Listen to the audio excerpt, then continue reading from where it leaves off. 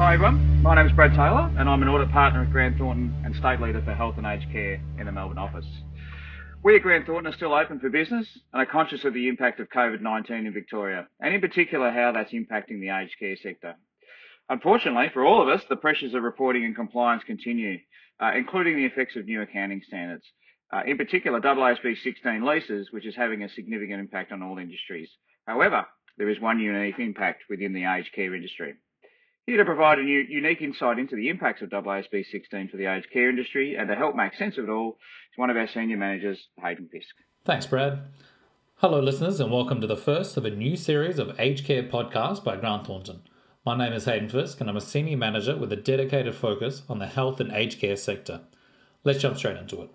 For most of us, the new leasing standard, AASB16, is kicking in right now for 30 June 2020 year end, and is filling our lives with complicated net present value calculations. However, did you know that this new standard also has an impact on accounting for your RADs? I can imagine the eyebrows raising already, so here is the logic and the effect of AASB16 on RADs. We'll start off by defining some of the key pieces of the puzzle. When a resident enters your facility, they sign a contract to pay a refundable accommodation deposit, RAD, or elect to pay a daily accommodation payment, DAP, for a room. A RAD is essentially an interest-free loan from the resident to yourselves, which is refundable in full upon departure. A room is an asset that the resident has the right to enjoy and, in accounting speak, control the economic benefits associated with those rights.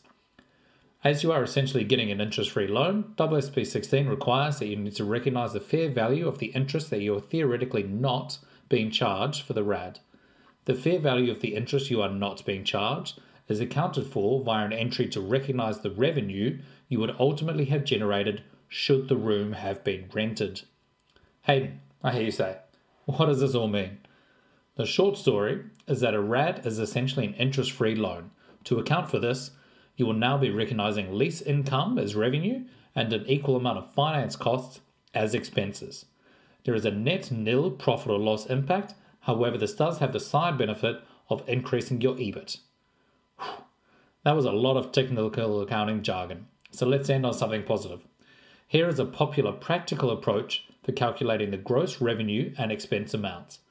This approach involves completing a monthly calculation based on your RAD balance in conjunction with a maximum permissible interest rate, MPIR. In it, you would obtain your month-end RAD balance and take out any RAD balances relating to departed residents awaiting refunds. You would then multiply this amount by the MPIR and divide by 12. This would be your lease income and finance costs amount for that month.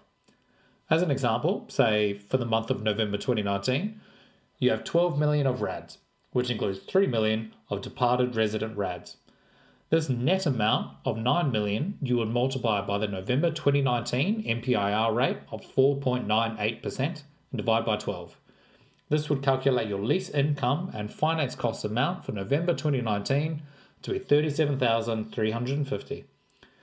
We suggest, if you haven't already, please discuss the approach with your advisors or auditors as they may have a different approach.